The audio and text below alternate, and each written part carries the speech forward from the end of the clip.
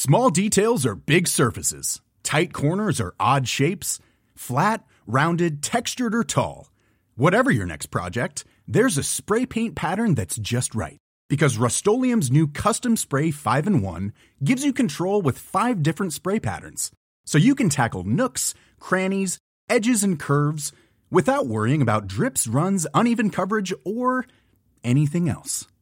Custom Spray 5-in-1. Only from Rust-Oleum.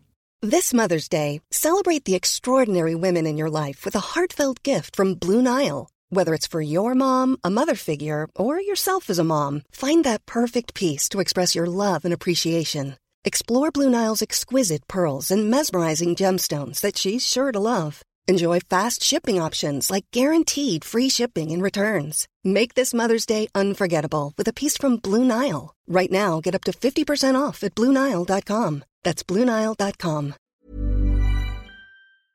For this episode of Hidden Histories, I spoke with Rachel Hewitt about women and outdoor sports, and how the notion of women only becoming interested in sports outdoors in the late 20th century is in fact a false one. Rachel Hewitt, welcome to this episode of Hidden Histories. It's lovely to have you on the podcast. Oh, thank you for having me. So we're going to talk about women's outdoor sports and the history behind women's outdoor sports, and how much of your research now and what's going to be in your forthcoming book is all about recovering women's voices in this area that is traditionally considered quite masculine. How did you come to identify this lacuna in research around female interest in outdoor sports? Yeah, so it actually started with a trip to a shop to buy some new running shoes. And, I sort of realised that there was this huge wealth of different types of running shoes kind of in the shop, for like fell running, for trail running, for road running, track running. But the shop only had 2 pairs of shoes that were distinctly for female physiology. So I said, why is this? Why do you have so few shoes for women?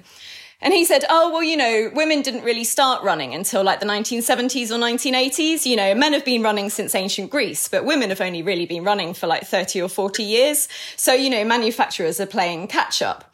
And I sort of went away, I sort of nodded and smiled and I was like, yeah, that sounds reasonable. And I went to her and I was like, is that really true? Running is such a kind of instinctive form of activity. We do it as children. I was like, did women really only take up this sport in the 1970s? So I did a bit of Googling and there were quite a lot of blogs that were kind of making the same claim. But then I found these extraordinary collection taken by a female mountaineer called Lizzie LeBlond in the 1880s.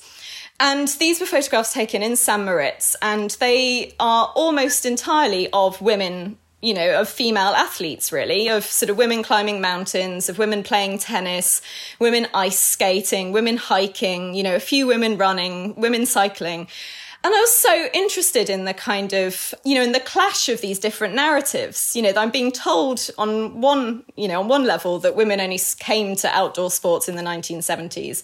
But yet there's all this evidence of women's enthusiastic participation, 100 years earlier. And so I suppose the book came out of that clash. I wanted to know, why do we have this misconception that women only started participating in outdoor sport in the last 40 years? Why have we forgotten about these earlier women? What happened? Is it that they were actually driven out of outdoor sport, or is it that we just stopped telling their stories? So that's kind of what the book's trying to do, really. What do we know about Lizzie LeBlond? She sounds like a really interesting character. Yeah, I was wanting to see her both as an individual, but also, I suppose, as emerging out of a context. So as an individual, actually, she was from, a very, very well-to-do, landed family in Ireland, which means there's fairly good records, of her life, of her family. But I'm sort of aware of the fact there is often a tendency in kind of adventure narratives to see participants as kind of outlying individuals, as sort of extraordinary one-offs.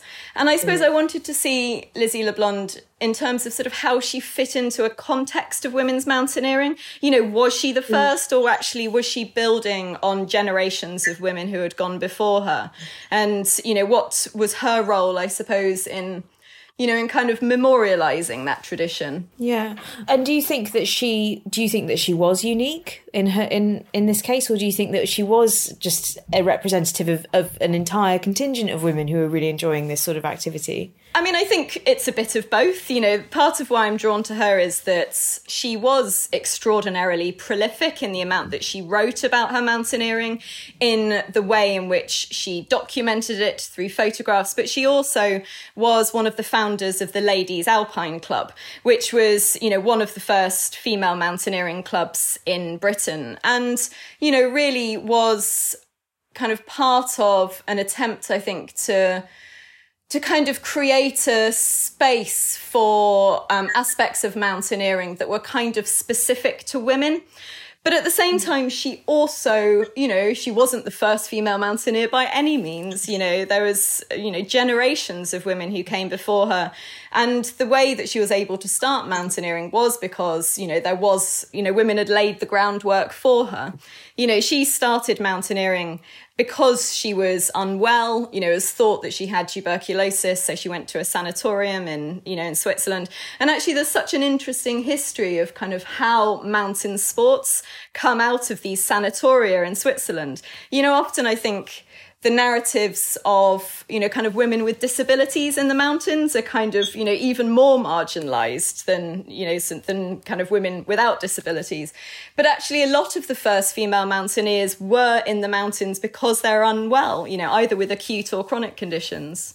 Yeah, I was going to ask do you think that this trend for female activity outdoors came with a health movement or a need for health, so taking fresh air? Because obviously, in the 18th century and it was the idea of promenading was very popular. But do you think that it went a step ahead of that in the 19th century when travel and exploration became more popular generally? Yeah, I mean, I guess this is part of a question of sort of why do we do this? Why do we hike? Why do we mountaineer? Why do we, why do we run?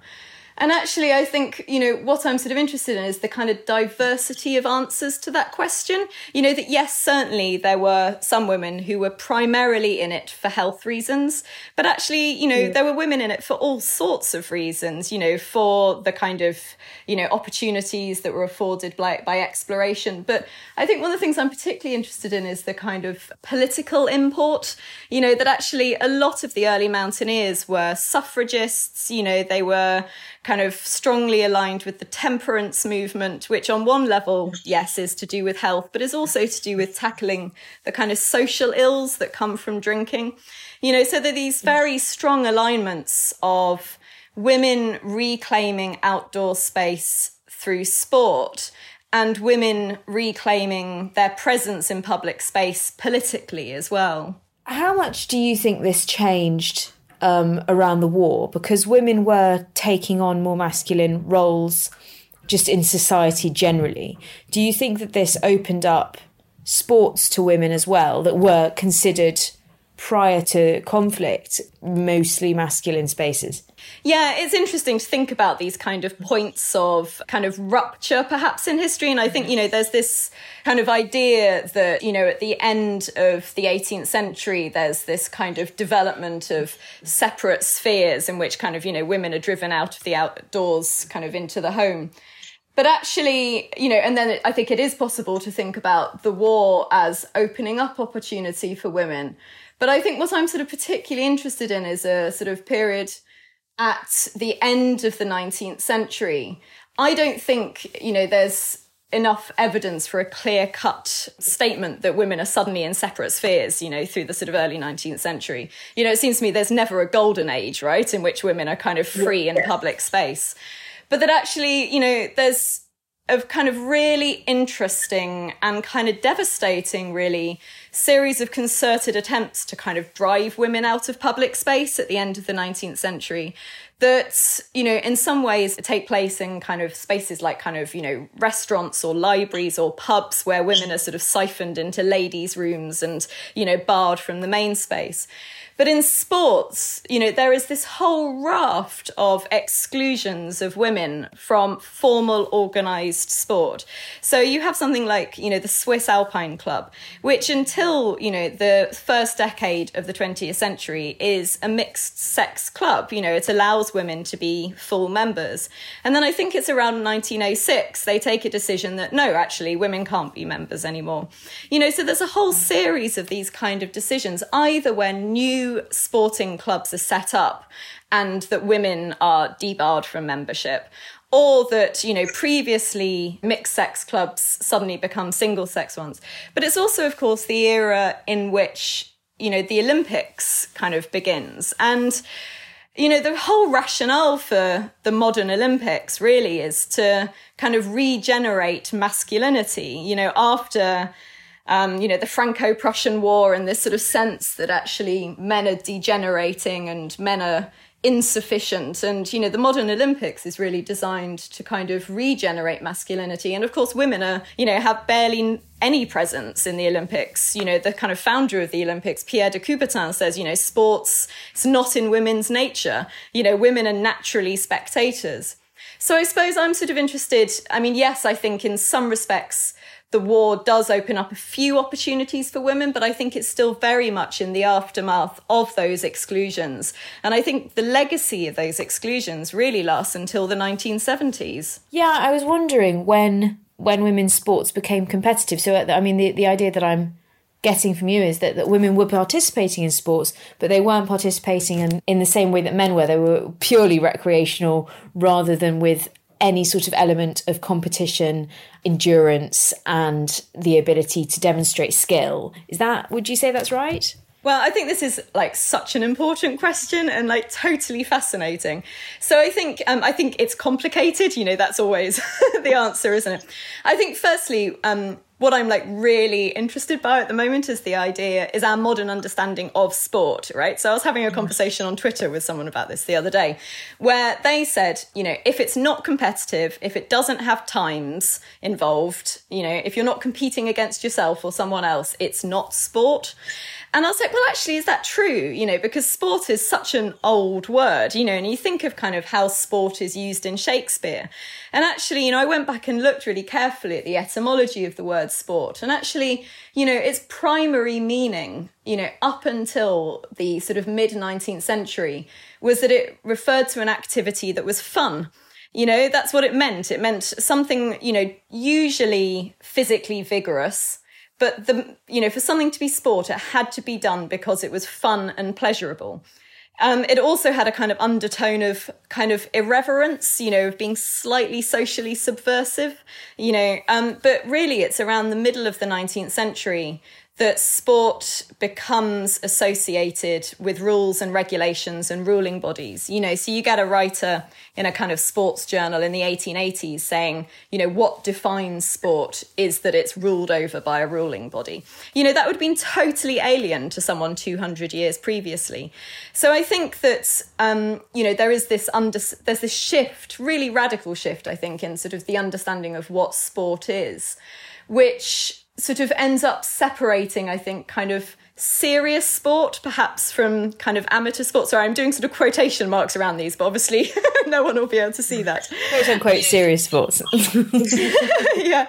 So I think, there becomes this kind of, quite rigid difference between amateur and kind of professional sport, in which, women are kind of relegated to the amateur side and excluded from, a lot of the competitions that come to define sport, a lot of the formal organisations that come to define sport. But that isn't to say that women don't participate in competition and that women don't participate in sport because it's competitive. There's a huge diversity of reasons why women participate in kind of what they get out of it.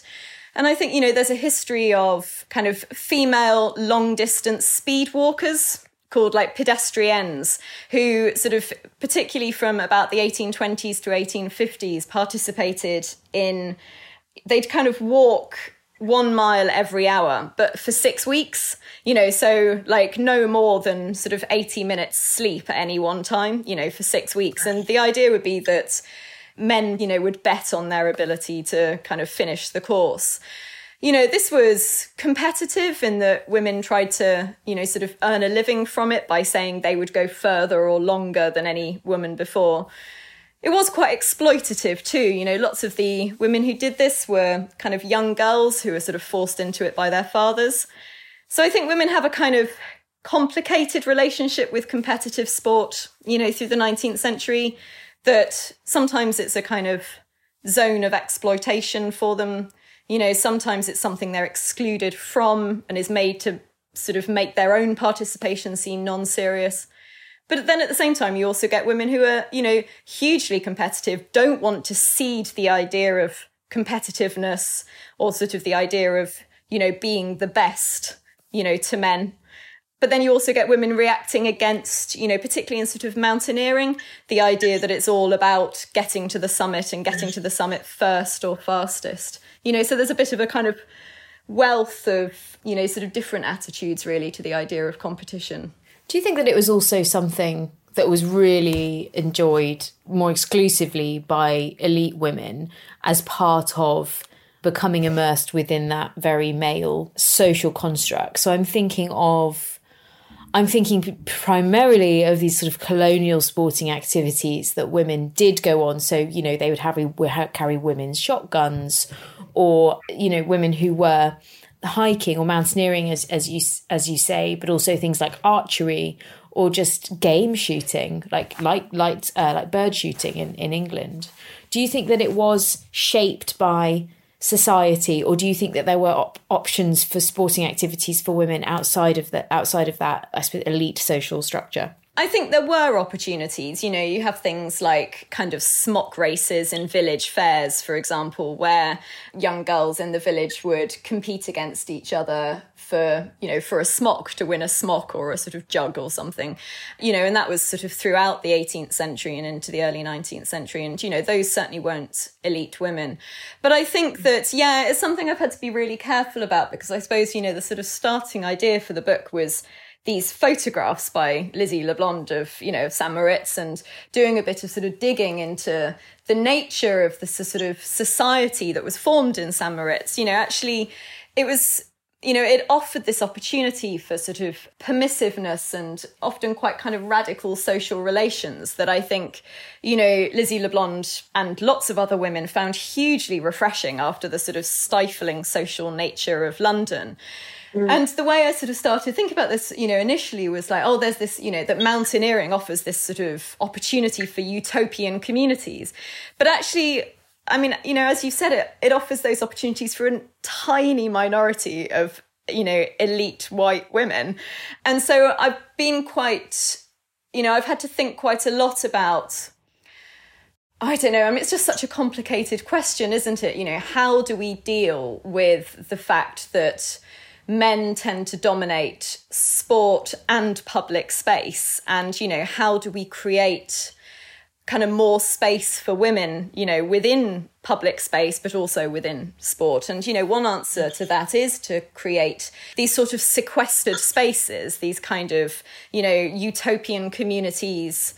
And, those spaces have their benefits and their purposes and are hugely important, but it can also in some ways be quite exclusive, and aren't necessarily a solution for kind of widespread social change. That's kind of what I'm sort of thinking about at the moment, and I don't really have any clear answers on it, but, sort of thinking about when are safe spaces hugely beneficial for women and when are they a bit more problematic? Yeah, and I think, that's a question that is on everybody's lips at the moment. How can women reclaim outdoor space? How can women feel safe in outdoor space, which is so gendered, it's so masculine? I think this idea of women being able to exercise physically, so go running outdoors, do you think that it is largely down to this sort of 19th century mindset that the outdoors has become so acutely gendered to the point where it feels as an unsafe space for women? I think there are a lot of the same techniques that men use now to demarcate public space as a male domain that were there in the late 19th century. You know, I think there's a lot of continuity.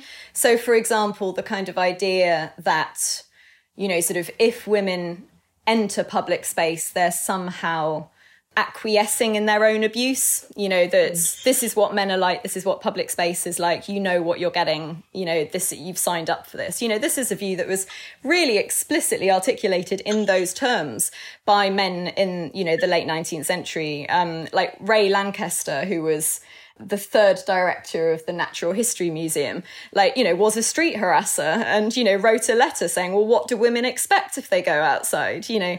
And I think there's, you know, if you listen to sort of interviews with street harassers now, it's exactly the same view, you know, that, you know, you're literally asking for it as a woman by going out in public. But I think, you know, it is such a complicated question, this question of sort of how we deal with the degree to which women feel at risk in public, you know, and I started off thinking like, there must be one answer, right? It must be like, it's one question, there must be one answer. But then sort of realized actually the whole concept of risk is so, you know, so complicated. You know, because on the one hand, you've got the very real risks that women face of, you know, street harassment, which, you know, a study in 2014 said, you know, like 99% of women in the US have experienced street harassment. I think there was a 2017 study here that was like 97%, you know. You know, then there are sort of slightly smaller numbers of women who are kind of physically assaulted, but it's still a significant risk. You know, this isn't all in our heads. But at the same time, you know, I think as a society, we choose to focus on certain risks against others. You know, so it is both true that women are at risk in public space and that women are also at risk in the home. You know, that lockdown, which has made it harder for women to like run alone in public space, has also seen a significant rise in domestic violence. You know, we are at risk in both these places. You know, it doesn't have to be kind of one or the other. And I think it's also the case that the messaging that women get about the degree to which we are at risk is also sometimes excessive, you know, beyond the degree to which we're at risk. You know, I think all these things are true at the same time, you know.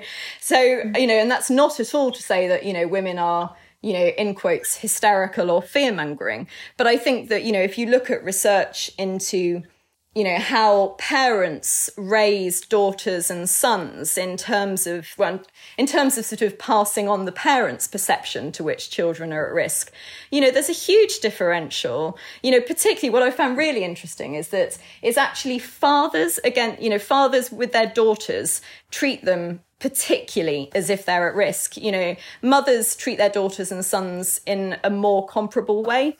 But it's, you know, fathers pass on this sense to their little girls, you know, that they are hugely at risk. And this is against all statistical evidence of physical injury. You know, so if you look at sort of, you know, how parents treat children in playgrounds, little boys are between 2 to 4 times more likely to become injured in playgrounds. But yet it's little girls who are being raised with the sense that, you know, oh gosh, no, don't stand on that. You know, you're going to fall off, you're going to hurt yourself. You know, actually little girls, I mean, it's, you know, it's partly chicken and egg, isn't it? Little girls partly don't injure themselves so much because of this messaging. But at the same time, what's also interesting is that the way that kids behave actually has no bearing on how parents treat them. So that if the children who are safest and have fewest injuries are the ones who are monitored most closely, like in the future. And the more likely a child is to injure themselves, the less likely the parent will be to monitor them, which is like so counterintuitive. But, you know, it makes you sort of realize that the messages that women are being kind of brought up with from a really young age are sometimes illogical about the risk that we face, you know, and actually sort of ideological, I think, in terms of perpetuating an idea that women are vulnerable outside, that we're vulnerable in public life, and that actually, you know, we're better suited to being in the home, really. Small details are big surfaces. Tight corners are odd shapes. Flat, rounded, textured, or tall. Whatever your next project, there's a spray paint pattern that's just right. Because Rust-Oleum's new Custom Spray 5-in-1 gives you control with 5 different spray patterns. So you can tackle nooks, crannies, edges, and curves without worrying about drips, runs, uneven coverage, or anything else. Custom Spray 5-in-1, only from Rust-Oleum. Ready to pop the question? The jewelers at BlueNile.com have got sparkle down to a science with beautiful lab-grown diamonds worthy of your most brilliant moments. Their lab-grown diamonds are independently graded and guaranteed identical to natural diamonds, and they're ready to ship to your door. Go to BlueNile.com and use promo code LISTEN to get $50 off your purchase of $500 or more. That's code LISTEN at BlueNile.com for $50 off. BlueNile.com, code LISTEN. Planning for your next trip? Elevate your travel style with Quince. Quince has all the jet-setting essentials you'll want for your next getaway, like European linen, premium luggage options, buttery soft Italian leather bags, and so much more. And it's all priced at 50 to 80% less than similar brands. Plus, Quince only works with factories that use safe and ethical manufacturing practices. Pack your bags with high-quality essentials you'll be wearing for vacations to come with Quince. Go to quince.com/trip for free shipping and 365-day returns. Yeah, and also this idea, of women. It's a very seemingly, I say seemingly again, quote unquote, 19th century, very Victorian, Dickensian idea of the immaculate girl, and then the sort of scruffy boy who's a little bit of a street urchin and getting into scuffles, and it's all part of becoming a lad, becoming a boy. And sport as well is so intertwined with that. This idea of this kind of the trope of the rugby playing public school boy that you just don't see with any form of female identity. I would say even now, the idea of female rugby players is almost, massively stereotyped, but also mocked as well. I think in certain senses, I think some people find just even the idea of it hilarious or ridiculous in some way. And it, again, as you just said, it perpetuates this idea of girls having to be very, very safe and still and not move and not be physical. And how much of that sense of female safety in sports and just on the streets and in the outdoors as well, just the sense of women being outdoors and safety, but also being very physical in sports, how much do you think this idea of harassment and sport and being moving is tied up to it, female sport being quite sexualized? Yeah, I think, everything you've just said is absolutely right. And I think, that sense of that kind of pervasive idea that there's something that is required by sport that is not in women's nature, and I think, part of this is also to do with the messages that we're given about risk as well, that often, sports are often kind of represented as being about, that to be good at mountaineering, to be good at climbing, you need to be like a natural risk taker, and often I think narratives like that are deliberately used to exclude women from those sports. You quite explicitly get people even now saying like it's not really natural for a woman to be a good climber because women are naturally risk averse, but actually it's like it's not true, that like we use this idea of what risk taking means and what risk aversion means in order to construct a narrative in which women are excluded. Is climbing really about risk taking? Actually, if you read interviews with climbers, they say it's not. They say it's about risk management. You're not a very good climber if you're like really into reckless risk taking.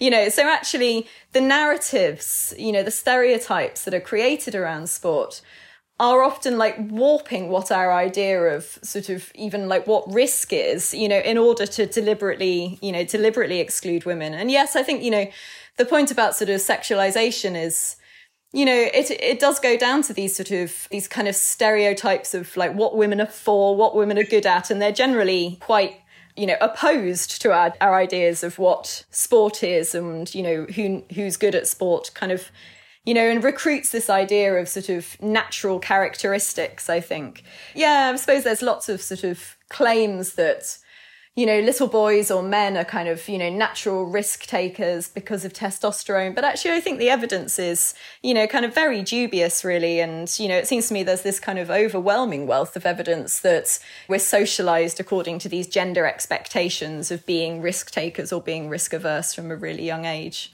sort of used to exclude us. But I think the sort of, what I found sort of most important really about work I've done on this book is how, sport isn't a kind of segregated area away from normal life, that actually our ability to feel free and powerful in sport is like directly commensurate with our ability to feel free and powerful in public space. And that is to do with our ability to feel free and powerful in public life. And I think it's no coincidence that there's this protest in Cambridge in the 1890s against by male undergraduates and male staff members against the prospect of women taking degrees. And the icon they used for their protest is they hung up an effigy of a female cyclist from the CUP bookshop. So like women, like sportswomen become these sort of encapsulations of like women making a land grab somehow for like public life. And it's, there's an interview with this is a much more minor example, but, an interview with a guy in the 1940s who was really opposed to women being in his pub. And he said, firstly, if a woman's in a pub, it's not a pub because pub means public and women don't belong in public. And he said, the problem with women in pubs is they all come from their tennis courts and they're all sweaty, and so there's this kind of direct link that, is sometimes being made really explicit, like in that Cambridge protest, but sometimes just operates on quite a sort of casual level in people's, sort of attitude, which is that, women in sports are sort of, in quotes, unnatural in terms of their kind of the power that they want to have in public life. There's links like that which just make it really explicit. Physical ability as well, that actually, women can be incredibly physically powerful. When women have ability, they have strength in a way that, yes, you have natural biological masculine strength, of course. I mean, that is a large part of why we're talking about how women feel threatened outdoors, because that is something that has to be taken into account. Men are more of take up more physical space and presence than most women. But also, is there something that is threatening to men about women being able to exercise that sense of power, that sense of dominance through the ability to exercise? Yeah, I think there is. And I think there's also something about that sport makes very clear, like the difference in sort of sexed physiology, that in sport, women can't really be told to just behave like men. We can't sort of conform ourselves to sort of male expectations because we literally have different physiology. And I think what's really striking to me is that of all the sort of forms of exclusion of women from public space at the end of the 19th century, it was the exclusion from sports that kind of lasted the longest. Like ladies' reading rooms in libraries mainly went by the end of the kind of, there was sort of an 1860s, 50s thing and had kind of gone by the beginning of the 20th century. Ditto really was sort of like ladies' parlours in restaurants. And I think also like it's interesting to me that sort of women's exclusion from academia kind of went, or was eroded kind of much earlier than women's exclusion from organised sport. And I think it's kind of that, I don't know, I'm not certain about this, but it's an idea I'm sort of playing around with. In academia, you can kind of pretend that you can sort of pretend that maybe women are men, you can sort of make an expectation that sort of women will just sort of fit in around the kind of sort of structures and expected forms of practice that have already been instituted by the men, but actually you can't do that in sport. It's like women require, our own competing categories. We require a kind of completely different understanding of sort of like what we're good at and, which physiological areas might pose challenges. We require a whole separate area of sports science, and I think it is partly that historically made men so sort of reluctant to kind of cede space in sport. So one thing I really wanted to ask you, just to summarise all of this, because you have identified this giant gap, which kind of ends in the 1970s when it was like allegedly women started doing sports again. How have you, in your research, been able to, or attempted to, recover women's voices up until the 1970s? Yeah, I mean, that's the sort of next area I've got to work on. I mean, there's sort of, amazing organisations like, the Pinnacle Club, which has just made its archives and journals online. I've done quite a lot of work in the Alpine Club library and archives and, looking at sort of newsletters and sort of journals from the Ladies Alpine Club. And, sort of looking, I suppose, at the kind of ways in which women continued, sort of participating in sport, between the kind of 1900s and the 1970s and continued writing about them, but also the ways in which exclusion kind of was maintained. So, for example, I've been quite interested in sort of women's presence in Himalayan expeditions that, there were sort of, big high altitude expeditions that, were pretty much all male. I think it's often forgotten how much sport is about sort of sociability, that actually we often tend to see sport as like, it's purely about, the capability, the physiological capabilities of the body. And actually it isn't. It's like, it's a gentleman's club often, this is why you get, like golf clubs and, sort of not letting women in. It's not actually to do with them playing golf. It's because like men don't want to have lunch with them. It's like bloke time, it's like the same as fantasy football. It's kind of like you have this little guy club. Totally. And I think sort of, institutions like the Alpine Club, particularly for something like mountaineering, actually, where like most people who are mountaineers don't actually live in mountainous regions, particularly not in the 19th century. There was something they did like once a year. And so if you're a member of like an Alpine Club in London, you spend most of your time like going to lectures and dinners, rather than actually doing any mountaineering. So it is a club, it is a club that's all about sociability and about sort of, who men want to have dinner with and want to sort of smoke pipes around, rather than actually who they want to climb mountains with. And, the sort of, Himalayan expeditions in like the early 20th century were the same. You get women writing in to say, I'd really like to come along. This is my huge amount of expertise and, this is how good I am. And you'd get letters back saying like, like you can't have a woman on an expedition, like you'll get pregnant and, like it will like hinder the men from, like enjoying their downtime. And it's the same sort of, it's the same kind of ideas about like actually what sport is for and why people do it and why it needs to be all male, that sort of lasts from the 19th century, like, sort of up until kind of the 60s and 70s, really. But I mean, also, still around today. Yeah. I think this is fascinating and I could talk to you forever about it because it is really, sport is a great way of looking at how gendered spaces actually are and how they still appear to be today and how they affect women on a daily basis. It's this massive sense of unconscious bias, our own sense of internalized misogyny. There's just so much you could use sport as a way of explaining these things. So I must say goodbye. But Rachel, thank you for coming on the podcast. You're working on a book at the moment. Do you have any idea when that's going to be available for people to read? Yeah, so the book is called In Her Nature and it will be out October 2022. Yeah, so I'll submit this year and it'll be out next year. Yeah, so you've got about 18 months until it comes out. And is that like an academic monograph, or is it going to be available in sort of widespread bookstores and things? Oh yeah, no, it's a trade book. It's published by Chatto, and yeah, no, it's very much for a non-academic audience. I mean, it's partly memoir actually, so a lot of it is sort of like my own experiences, like running in public space as a woman.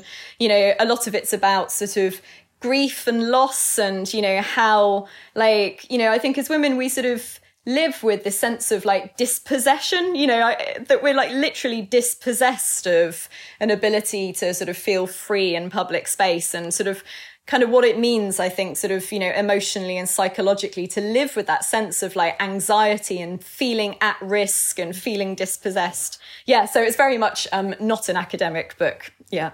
That's great. I'm so looking forward to reading that. And that's autumn 2022. Yeah, that's right. Thank you. And I love the title. Would you repeat it again? Yeah, it's called In Her Nature. Thank you. Thanks, Rachel. And congratulations on writing that, because that does sound fantastic. So I'm sure people who are listening to this will be looking out for that too. Oh, thank you so much. And thanks so much for having me on.